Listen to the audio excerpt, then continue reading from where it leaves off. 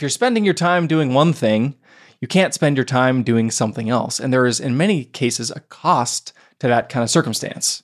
If you have to retrain in another specialty and you spend 4 years or 5 years or 6 years as a resident/fellow, rather than as an attending in just cold economic terms, there's a real economic cost to doing that, to working as a resident making 60 or 70 grand and working 80-hour weeks for years, instead of being an attending physician with hopefully a little more autonomy and a lot more compensation. Hey, it's Justin Harvey. Thanks for tuning into the Anesthesia and Pain Management Success podcast. With APM Success, we take a close look at important topics pertaining to business, practice management, personal finance, and careers for anesthesiologists and pain management physicians. We work hard to take your critical questions straight to the experts. Thanks for listening.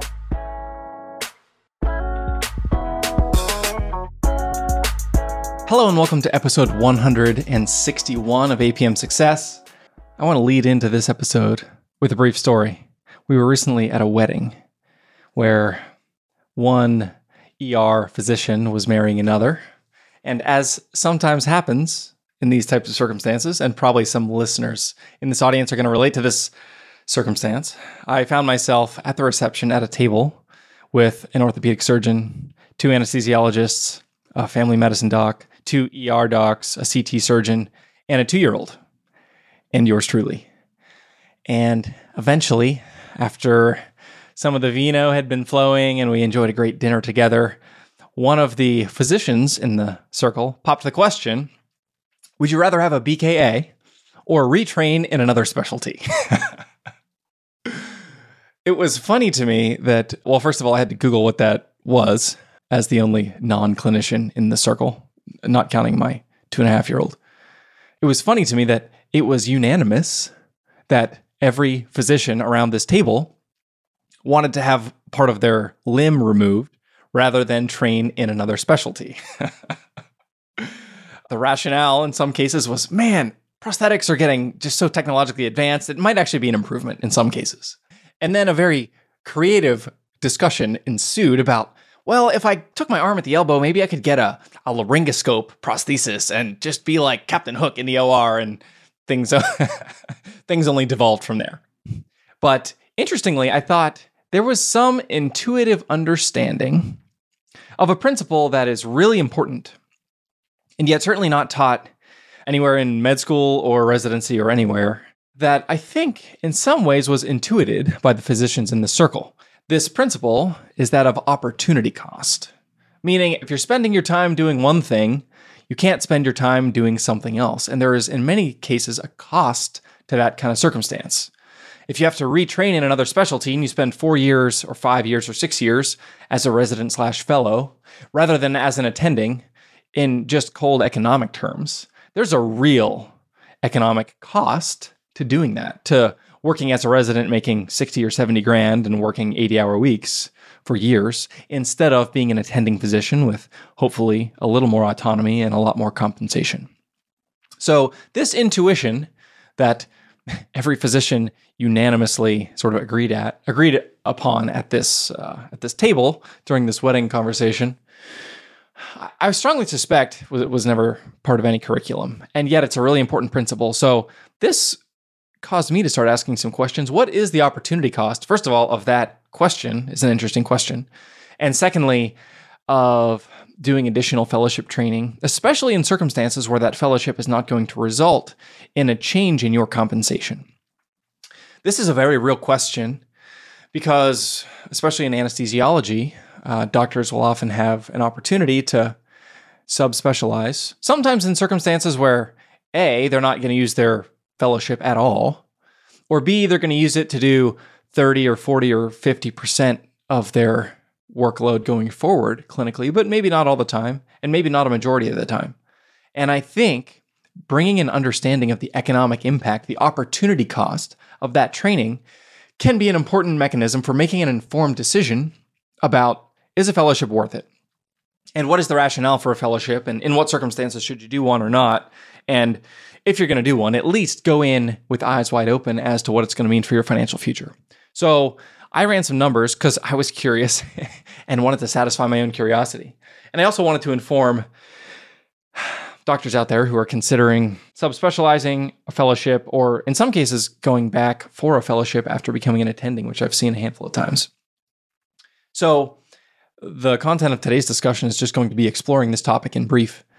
So what I did was I created a spreadsheet. I ran some numbers, and I said, if you're a resident making $68,000 in my hometown of Pittsburgh, Pennsylvania, if you're making 68 grand and you're married, you're going to net about $52,000 of that as a resident. If you're an attending physician, and I just picked a random number of $400,000 of total comp, you're going to net about $286,000. That's your first year attending salary. So the difference between 286 and 52 is 234,000. So if you decide to go PGY 5 as a resident, 234 grand in that PGY 5 year is the number that you could earn as an attending, but you're not going to. $234,000, almost $250,000 after tax in your checking account kind of money. So, in 1 year, that kind of sounds like a lot, but it's also just a number in abstraction and doesn't really have meaning. But one way that it's helpful to look at numbers like this and to understand sort of the impact is to take that value and say, in terms of my journey to financial independence, what does this mean? What does this 1 year delay, this 234 grand in my PGY 5 year, what does that represent in terms of financial momentum over the long term? And if you're a 31-year-old who's going to have a 30-year career as an anesthesiologist, here's what this means. If you're married, which gives you a little bit of a tax advantage, and we grow your money in an after-tax manner at 7% per year, which in a mostly equity allocation is a reasonable long-term assumption. Over 30 years, that 234 grand grows to $1.6 million at the age of 61. So one way to look at this is to say, for every year that I'm doing fellowship, if I assume that in that PGY 5 year, whether I'm a fellow or an attending, and this is a big assumption that I want to point out, if I assume that in that year I'm going to quote unquote live like a resident in order to build wealth, save money, pay off debt, whatever. If that $234,000 really all goes into investments, what that means is that for every year of fellowship, I'm costing myself $1.6 million at retirement of money that is after-tax money that I can do whatever I want to with. So again, to put this in terms of what does that mean for me, if it costs you at that time, we'll just pick a number, $250,000 to live, that's about 5 years worth of living expenses. 5 years worth of living expenses that you could cover at the age of 30, but because you're doing a fellowship, because of the opportunity cost, and because of the impact of compounding, that takes that opportunity cost in year one and it actually significantly increases it. It makes it much more costly over 30 years. That means it's a costly decision. So here's the point that I want to make. A fellowship, if you want to take one on, is not something that should be done lightly. It should be, you should have a real move towards a clinical setting that's important to you, or a type of research that you really want to do, doing types of cases that you want to be your bread and butter. If you're doing something because, oh my gosh, finding a job seems like so much work and I'm kind of nervous to be an attending because I'll be the decision maker and I'm not sure I'm ready for that stress. It's fine. And I'm not here to tell you you absolutely shouldn't do that. But I am here to tell you that for every year that you delay, it's about $1.6 million in a taxable investment account with your name on it at retirement that you're not going to get back. So make sure that it's really, really something that's important to you. Furthermore, there are certain cases in which I've heard physicians say, from an employability standpoint, from a job security standpoint, I just want to have that critical care fellowship. I just want to have that cardiac fellowship. Even though I don't really want to do the ICU and I don't really need to do heart surgery, I just feel like having the additional training is going to be an extra layer of safety.